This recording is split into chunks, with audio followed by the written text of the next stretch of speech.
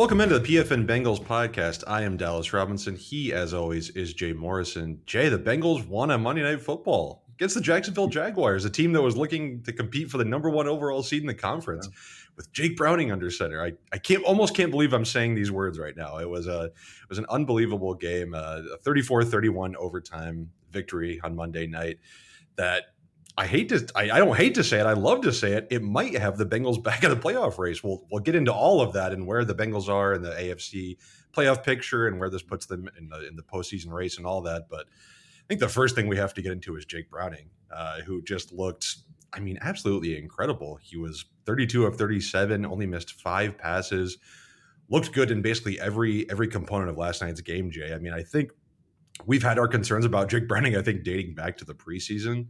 But this performance, to even show something like this against a Jacksonville defense that was no slouch coming into this game, like they were playing really well coming into this game. You've got to feel good about Jake Browning moving forward, and you have to have much more optimism about this Bengals team than you had after last week's loss.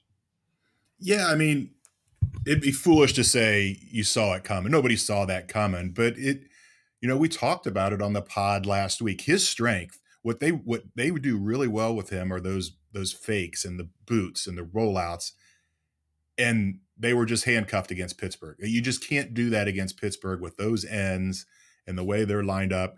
And last night, a lot of 6-man protections, 7-man protections, a lot of rolling out. They played to his strengths. And you think about 5 of those incompletions, one hit Tyler Boyd in the hands. It wasn't a perfect throw. It was an early one, but it was, maybe it was Tyler's fault. Maybe it was Jake's fault. Another one he intentionally threw in the ground when nothing was there. So really, like, only 3 passes incompletes. It just remarkable. 86%. You just don't see that in the league anymore.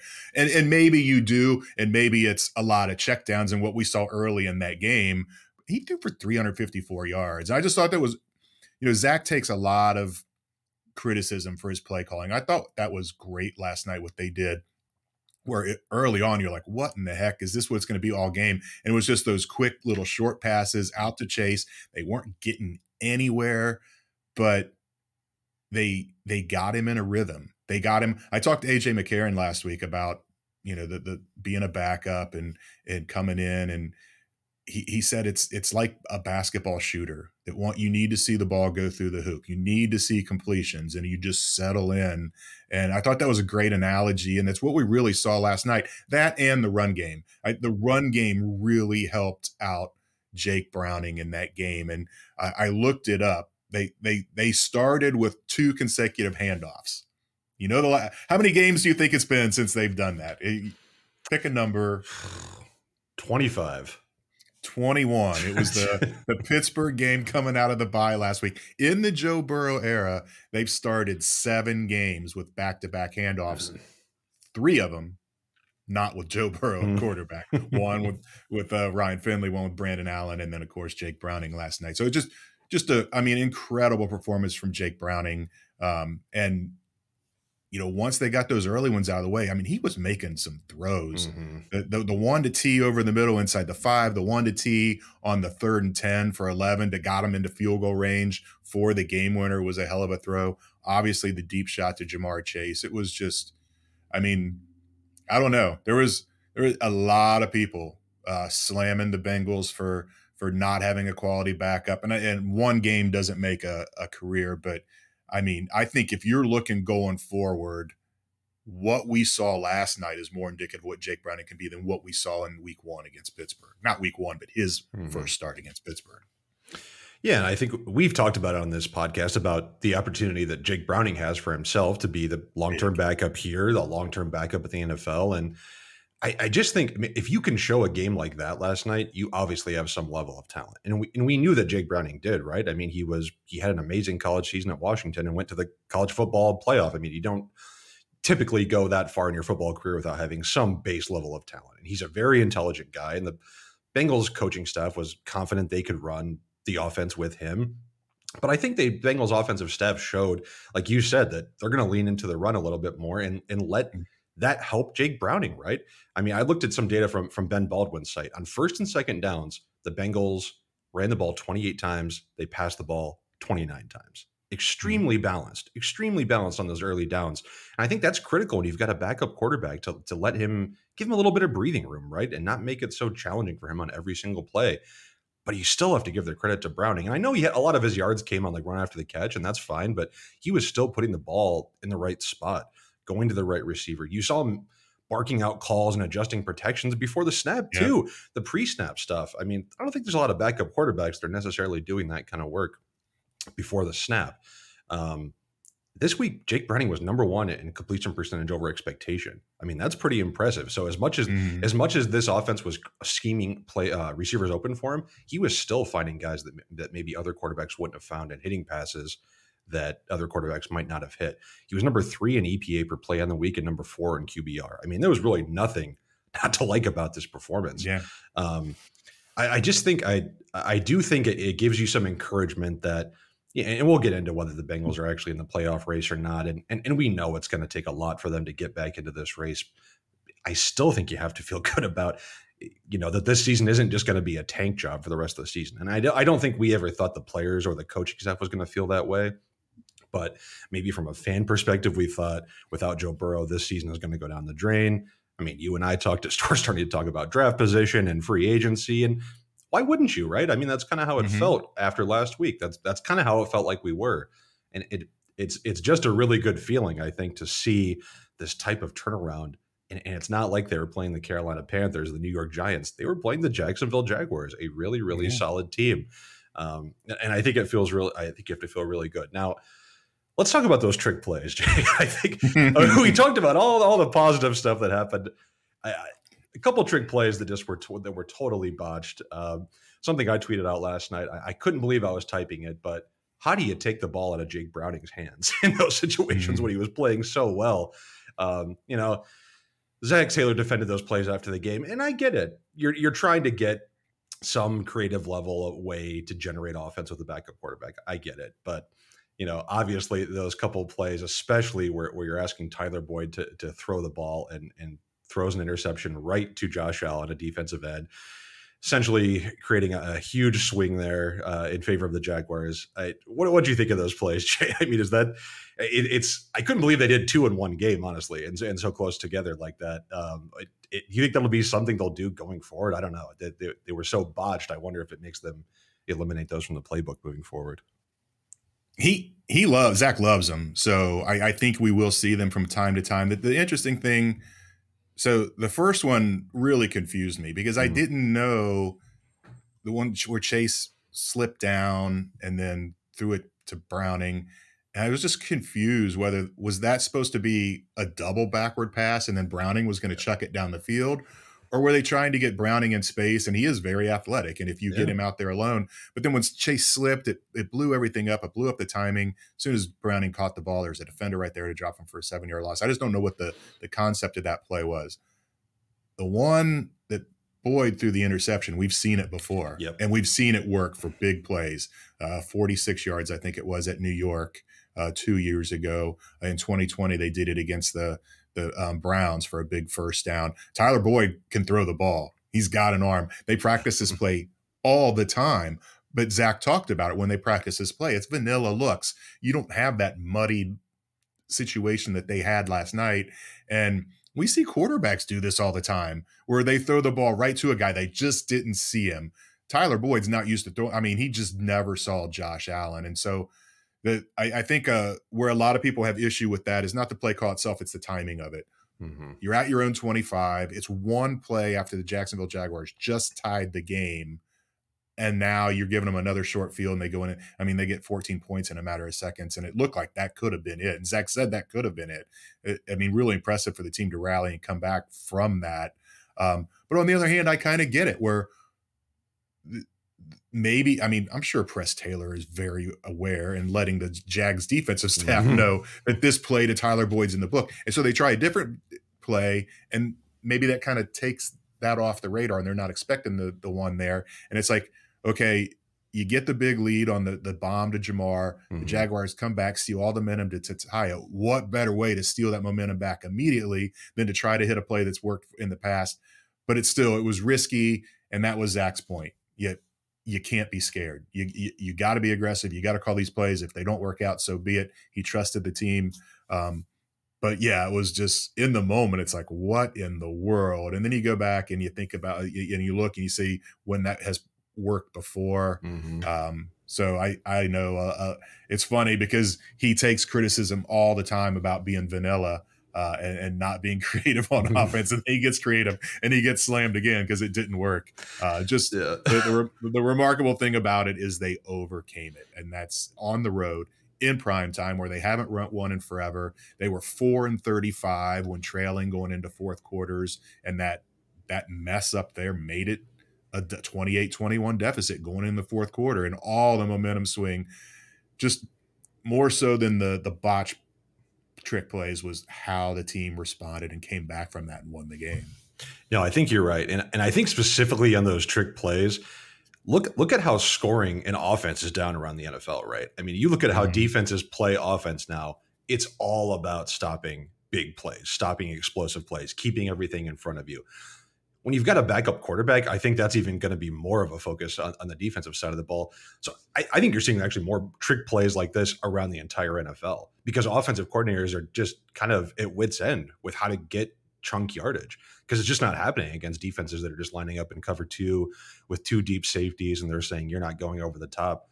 You've got to kind of generate these big gains with trick plays like this. So I know it didn't work, and I agree it's risky, but I think if you look at it from a process standpoint instead of a result standpoint, I think you can see why that type of play will probably stick in the Bengals playbook and be something that they do moving forward, and hopefully get more success next time and not have it go like it did on Monday night. What about the defense, Jay?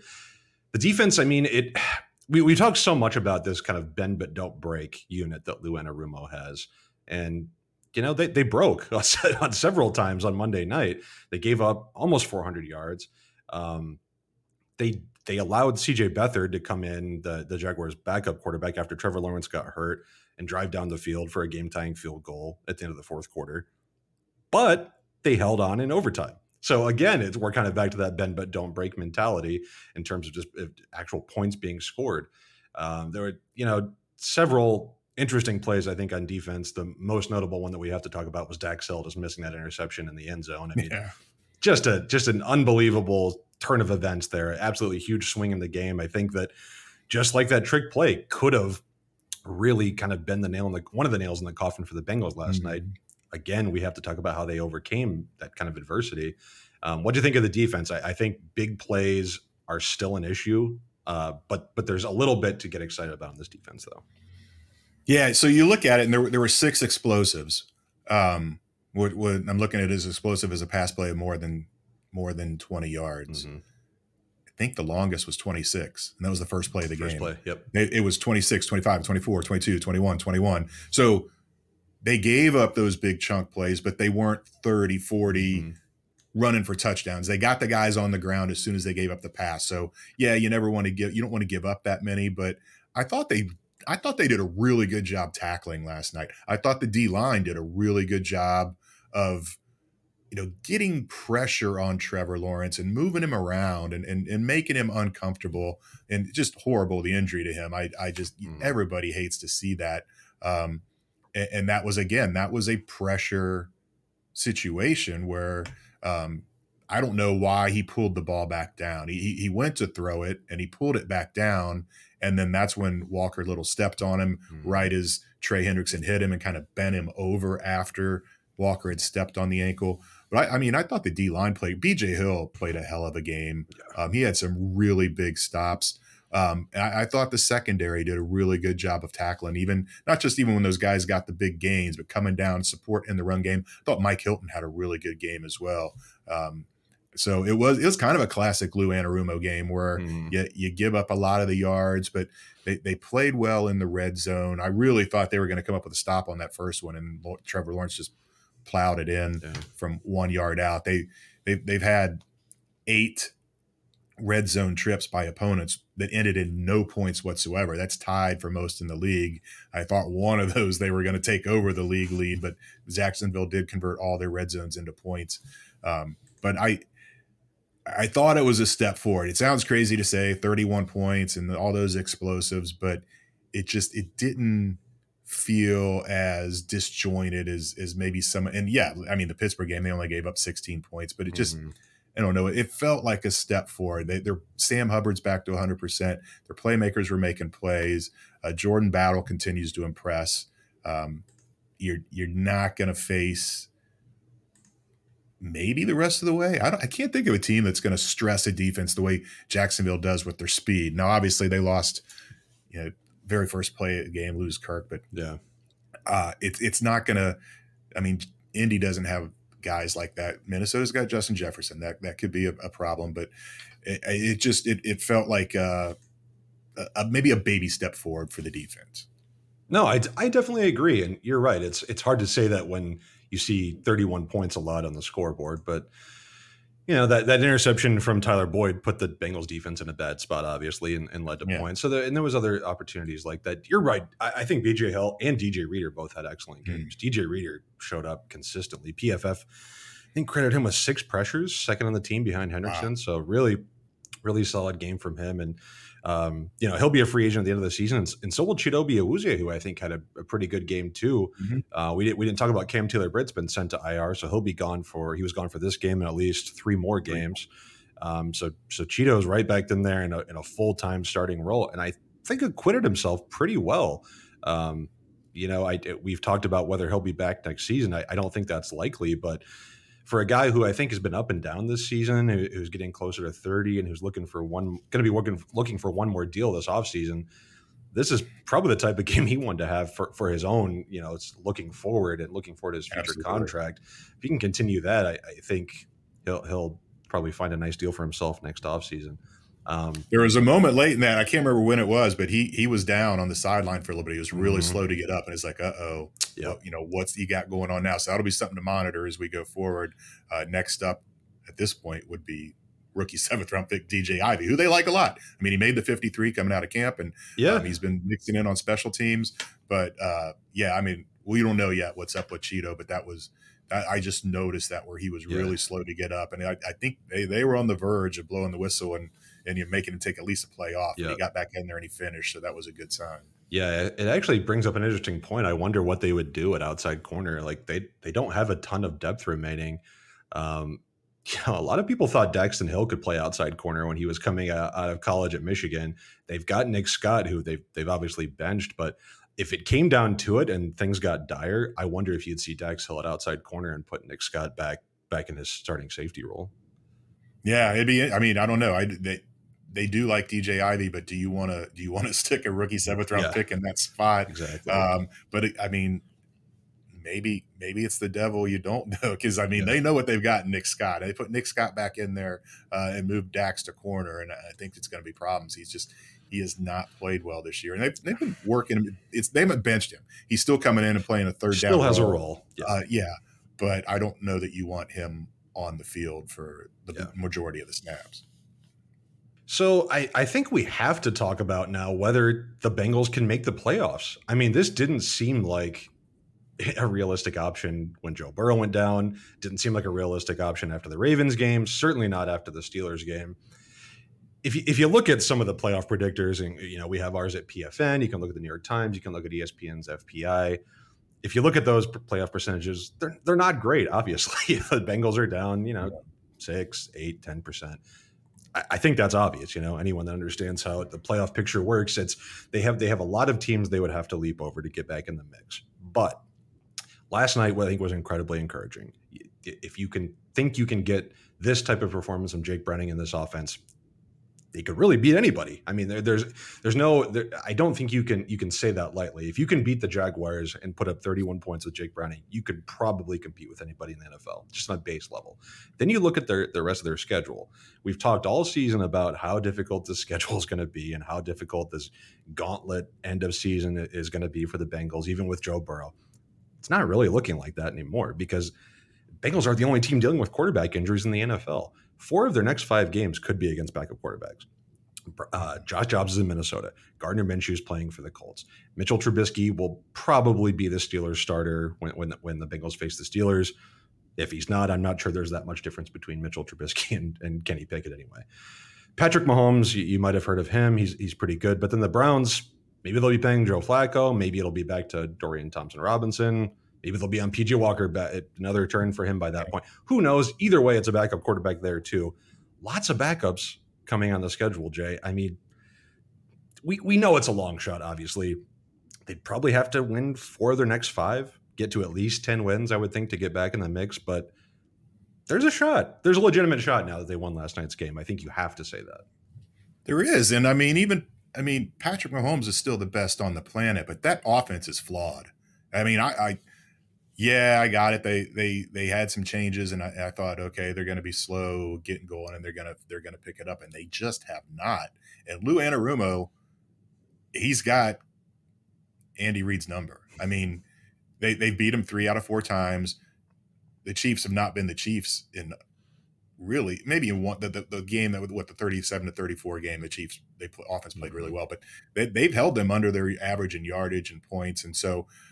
I'm not saying they're going to go in there and beat them. There's a long time to go before New Year's Eve, but it does. It really opens up. And, you look at it in the playoff predictor, the Bengals had a 3.4% of making it per ESPN's FPI before last night. It's up to 12.5 now. I mean, it's a substantial leap. After one win, they play the Colts. They can get a head-to-head advantage on them. They've already got a head-to-head advantage on the Jaguars. Who knows how long Trevor Lawrence is out? If you're a Bengal fan, you're rooting like heck for Houston to win that division and to put Jacksonville down in the mix in the wild card, because the Bengals are going to struggle to win tiebreakers because of their conference record, 2-6 now. But head-to-head against Buffalo, head-to-head against Indy if they win this week, head-to-head against Jacksonville now. So that path is there. I think a lot of people think they don't have a chance because of that poor start and that AFC record. But if they're going to get there, they're going to win all of these games or 4-1 down the stretch. All of a sudden, that conference record is going to be back in the 500 range where everybody else is going to be that's going to be in that mix. So it's not crazy. And I went and I looked, not just, those percentage chances on the FPI is based on who the opponents are. And it's specific to this year. Yeah. When you go back and you look at teams that started 6-6 since the current division alignment in 2002, 59 missed the playoffs, 27 made it. That's a 31.3%. That's a 1 in 3 chance. If you'd ask Bengal fans before yesterday's game or any point in the last 3 games during that losing streak, if they would take a 1 in 3 chance of making the playoffs, everybody'd sign up for that. So it's not crazy. It's still a lot of work to do. What they did Monday night doesn't cover up everything. It's one game. That's the way that the league works. But I do think that they can make this very interesting down the stretch. And, the Indy opened as a 3-point favorite. It's already down to 1.5. I like the Bengals' chances against Indy. You mentioned Minnesota, Josh Dobbs. It may not be Josh Dobbs. He played so bad in that Monday night game against the Bears. They might be going back to Jaron Hall. Who knows where they're going to go at quarterback. So I think you feel really good about their chances of winning these next 2 games and going to Pittsburgh with a whole lot on the line. Yeah, absolutely. And I think Pittsburgh and Cleveland losing this past week was huge too. I mean, that the fact that they lost, that helped, not only the Bengals, but I think a team like the Bills that's still trying to fight back and get in this race. You look at this AFC wildcard race. It's not exactly the most impressive crop of teams, especially crop of quarterbacks. I think the teams that I would be the most worried about, I think, are the Houston Texans and the Buffalo Bills, who both of whom, like the Bengals, wouldn't even be in the playoffs if the season ended today. I don't believe. I think the Bengals do have a chance at which, like you said, is not something I would have said after last week.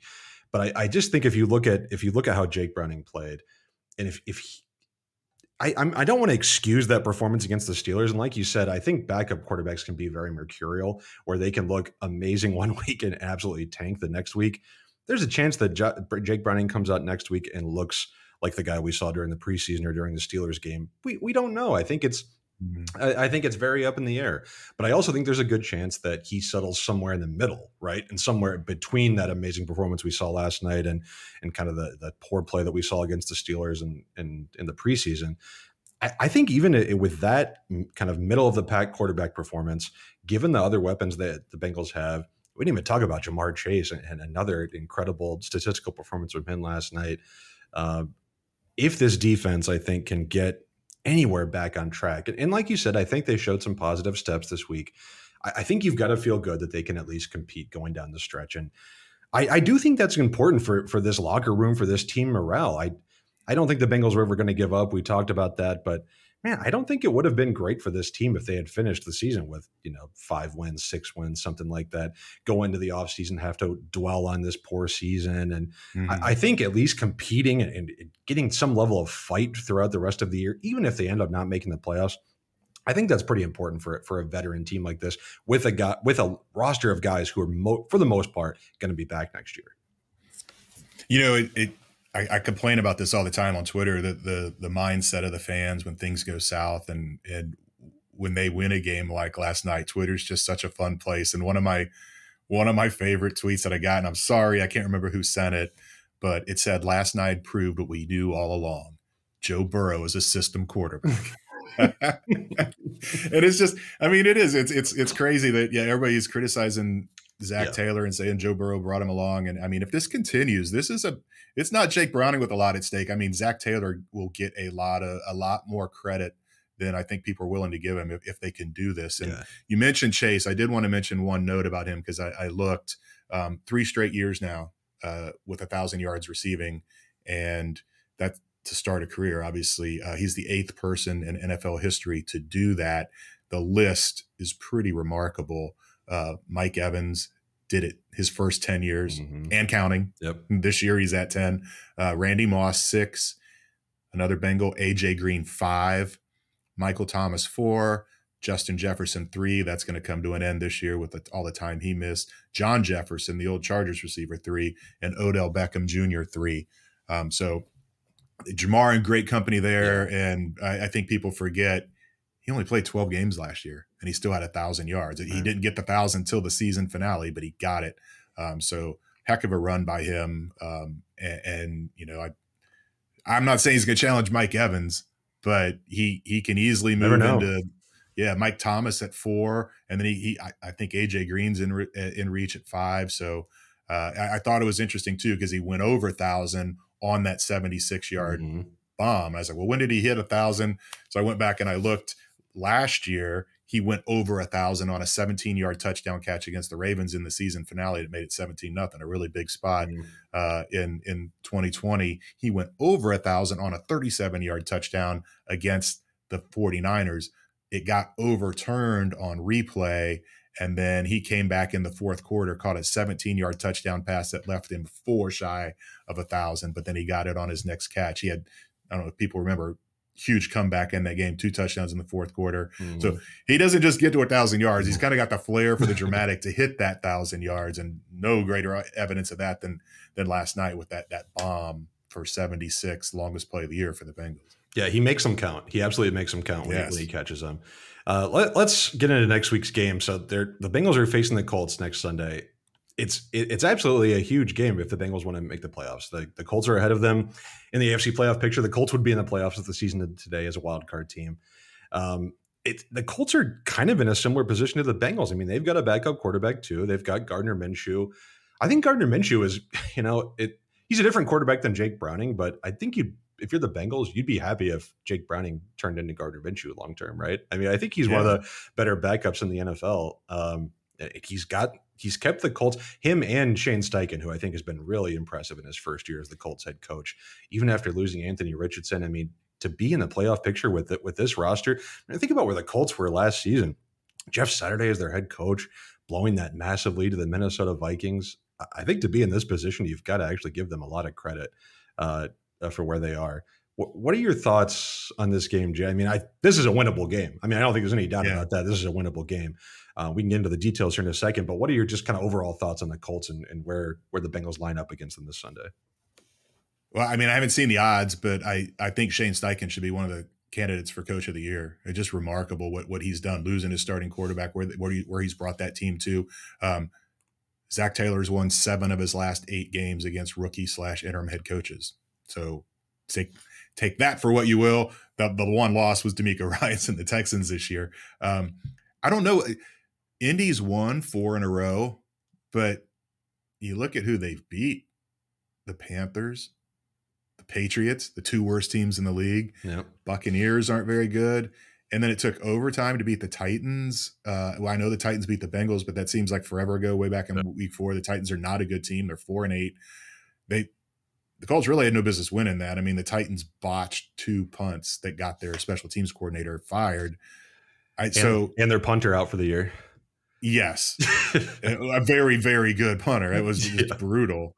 But Minshew, he's just one of those guys where you look at the tools and but he's got that it factor about him. He's a leader. He makes plays when they count. I mean, I think if this game is close, the Bengals fans should be concerned if the Colts have the ball last with Gardner Minshew driving him. He has that knack about him. But they're not going to have Jonathan Taylor, their running back. Zach Moss is a more than capable backup. Cool game. Alec Pierce, UC star, coming home, homecoming for him. The one thing, their defense, DeForest Buckner and Taven Bryan in the middle, that's where the Bengals have been kind of susceptible to pressure. And maybe it's not as big of a deal with Jake Browning, the way he can get out of pocket, and they get him out of pocket by design. But that would be one thing I would watch is the pressure. I thought Jacksonville was going to be a problem pressure-wise. And the Bengals O-line, really the last 2 weeks, I know people don't want to hear about Pittsburgh. I thought the O-line played really well against Pittsburgh. I thought they played great last night. And if that continues, and not just in pass blocking, but the run blocking, obviously, if that continues, this team can get where they need to go, and they absolutely can beat the Colts. I can't see this game being more than a field goal game either way. It just feels like that kind of dirty December AFC North kind of feel. I agree. I think my thing would be when the Bengals have the ball, the Colts are 9th in DVOA against the pass. They're 26th against the run. I think this is going to be another game where the Bengals are going to have to focus on the run game. And they showed they would do that last night against the Jaguars. I think it's going to be a similar game plan. I think you will see, you're right that pressure could come from the inside. I think if you can stick to the run game, get Chase Brown going like he was last night. I mean, we didn't really touch on Chase Brown. He was incredibly impressive last night. We finally got to see him be a part of this offense, get some work alongside Joe Mixon. I think that's kind of the element that this team has been looking for in that backfield. And you look at it, you hate to make too lofty of comparisons, but could this be something of a thunder and lightning combination over the rest of the season? Look at how Ezekiel Elliott and Tony Pollard were used last year for the Cowboys, right? Use Zeke in short yardage situations near the goal line. Use Chase Brown and try and get these big chunk plays. Use him in the passing game. I think that's a really interesting kind of way to get Jake Browning going, especially against a team like the Colts. Gus Bradley is their defensive coordinator. They're going to play as much cover 3 as anybody in the NFL. They're going to have a deep safety in the middle of the field. They're going to try and stop these vertical passes. They're going to try and stop Jamar Chase and T. Higgins from getting down the field. So how are you going to beat that? You're going to beat that in the seams and the flats. I think that's how the Bengals are going to have to beat this team. That means a lot of Chase Brown and Joe Mixon catching passes. That means maybe Tanner Hudson going up the seam and having another big game. He's consistently been involved both with Joe Burrow and Jake Browning under center, right? I think if you're going to throw the ball to Chase, I think it's going to be tough to hit those deep shots. But I do think the Colts are going to be in a lot of off coverage. And what does Jamar Chase do really well? Evade tackles and create yardage. I think you're going to see a ton of short little hitch passes, little quick game throws to Jamar Chase, and just let him create, because the Colts' defensive weakness is at cornerback. I'm not even going to list their cornerbacks because, frankly, I don't really know anything about them. they don't have much going on in the defensive backfield. They've got Kenny Moore in the slots. So he's pretty good, but their outside corners are not great. I think that I have a lot of faith in Zach Taylor and Brian Callahan to design an offense that can attack this defense. I think you'll get some high-low concepts that are gonna put a lot of these cover 3 defenders in conflict. I think you'll see some run pass option looks that are going to put defenders in conflict. I bet we could get out of this game, and I think we could have around the league have a lot higher view of how Zach Taylor and Brian Callahan designed this offense, because I think if the Bengals can win this game, you'll have seen them put up 34 points against the Jaguars. And if I'm right about how the Bengals are going to design their offense against the Colts, I think you'll see a really well-crafted offense that attacks the weaknesses of this Colts defense that I think is going to shine a good spotlight on how Zach Taylor kind of runs this offense. I think the Chase Brown is a good point. They need to see more of Chase Brown, and they need to see less of Chase Brown. And what I mean by that is they were way too predictable, and I'm surprised the Jaguars didn't catch on. He only had 11 snaps, and they handed it to him on 9 of them. Mm-hmm. You can't be that predictable. Like, oh, the guy's in the game, he's going to get the ball. So they need to work him in a little more where it's not guaranteed to go to him. The one thing that really impressed me, we knew Chase Brown had wiggle. We knew he had speed and explosion. He was a tough runner last night. He had some where he slammed it up in there, nothing was there, and he's dragging guys. I didn't know he had that in him. It was mixing like there where, you just slam into guys and fall forward and get another couple yards. That's what it almost impressed me more than the 31-yard run, which is the longest of the year for the Bengals. That kind of stuff. He was really, it was kind of like Samaje Perine, where you don't realize it until you start seeing it over and over again. It's like, yeah, he can stick his nose in there and get the tough yards too, as opposed to being really good in the pass game and in space. So I think we're going to have to see, and I think it can be that thunder and lightning situation. You go back to the years of Mixon and Gio. It can be very similar. I know a lot of people are wringing their hands. Where's Chase Brown been all this time? I think that you forget this was a very compromised offense early in the year, and it takes a while for rookies to come along and get the full grasp. You're not going to stick a rookie in there when you've got Joe Burrow playing on one leg.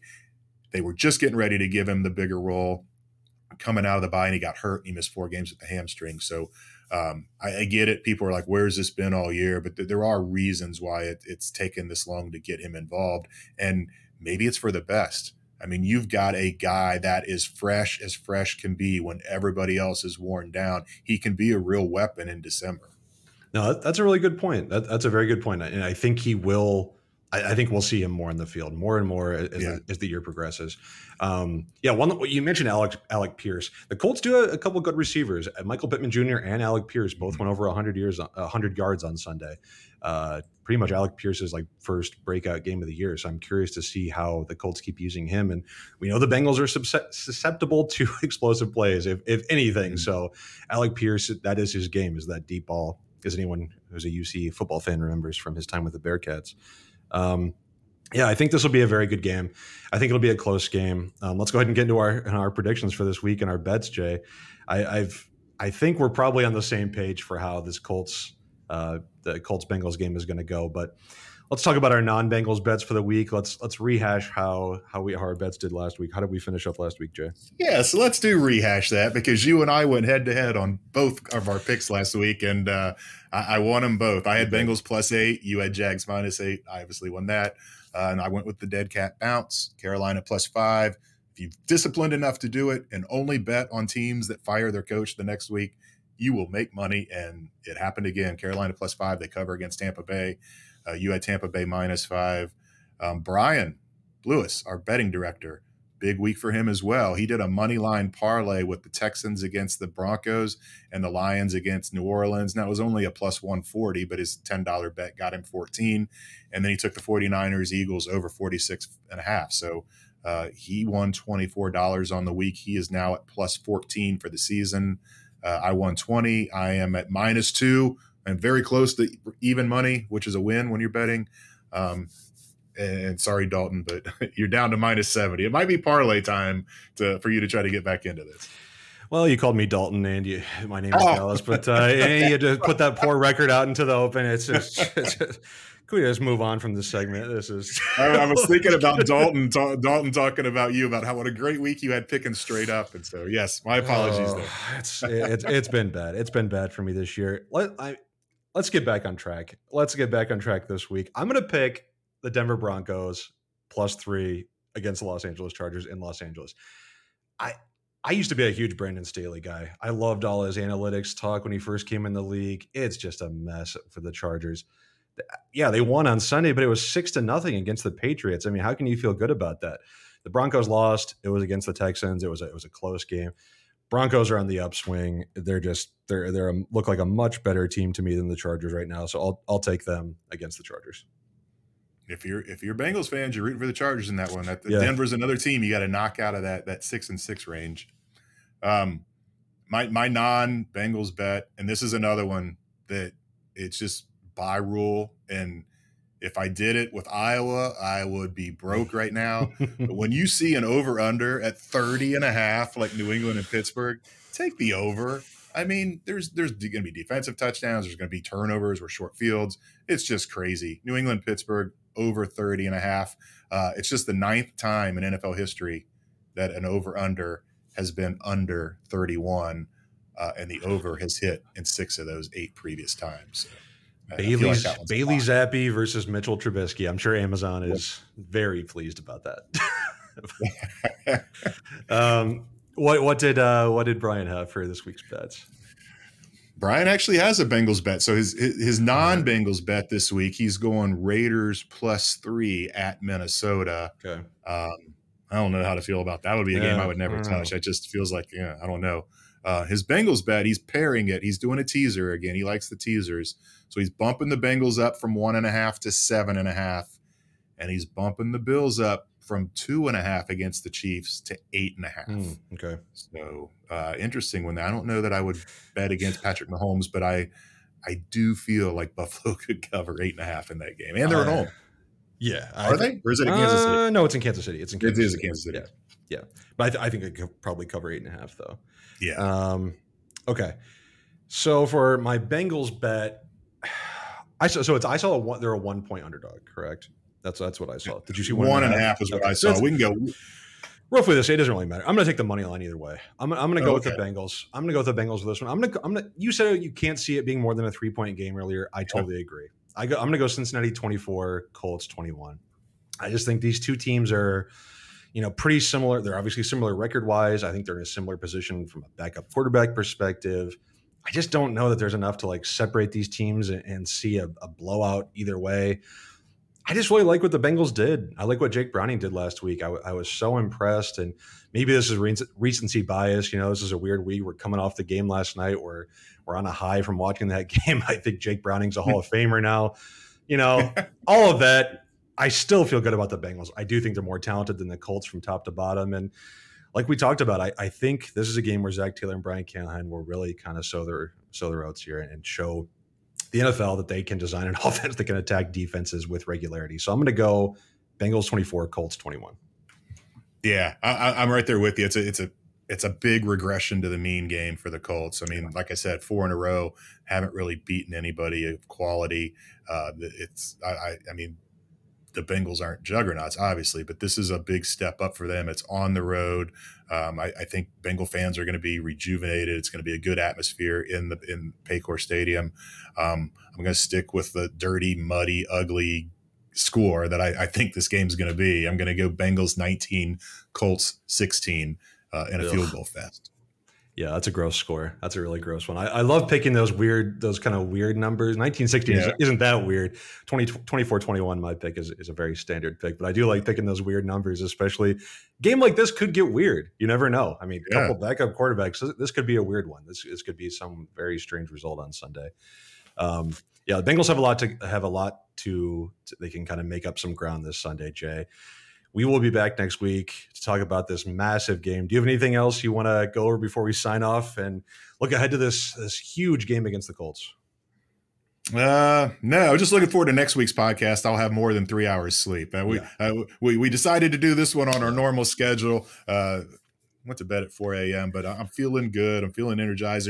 There's a lot more fun things to look up when it's a performance like that. So I don't know. I kind of had a feeling something like that would happen. I didn't predict it. Obviously, I picked the Jaguars to win, but I think it wasn't a fluke, and it wasn't just anything can happen in the NFL type of thing. I really think we saw something that we're going to see more of the rest of the way. It doesn't mean they're going to make it into the playoffs, but I think December and January are going to be a lot more fun than Bengal fans thought it was going to be just maybe 24 hours ago.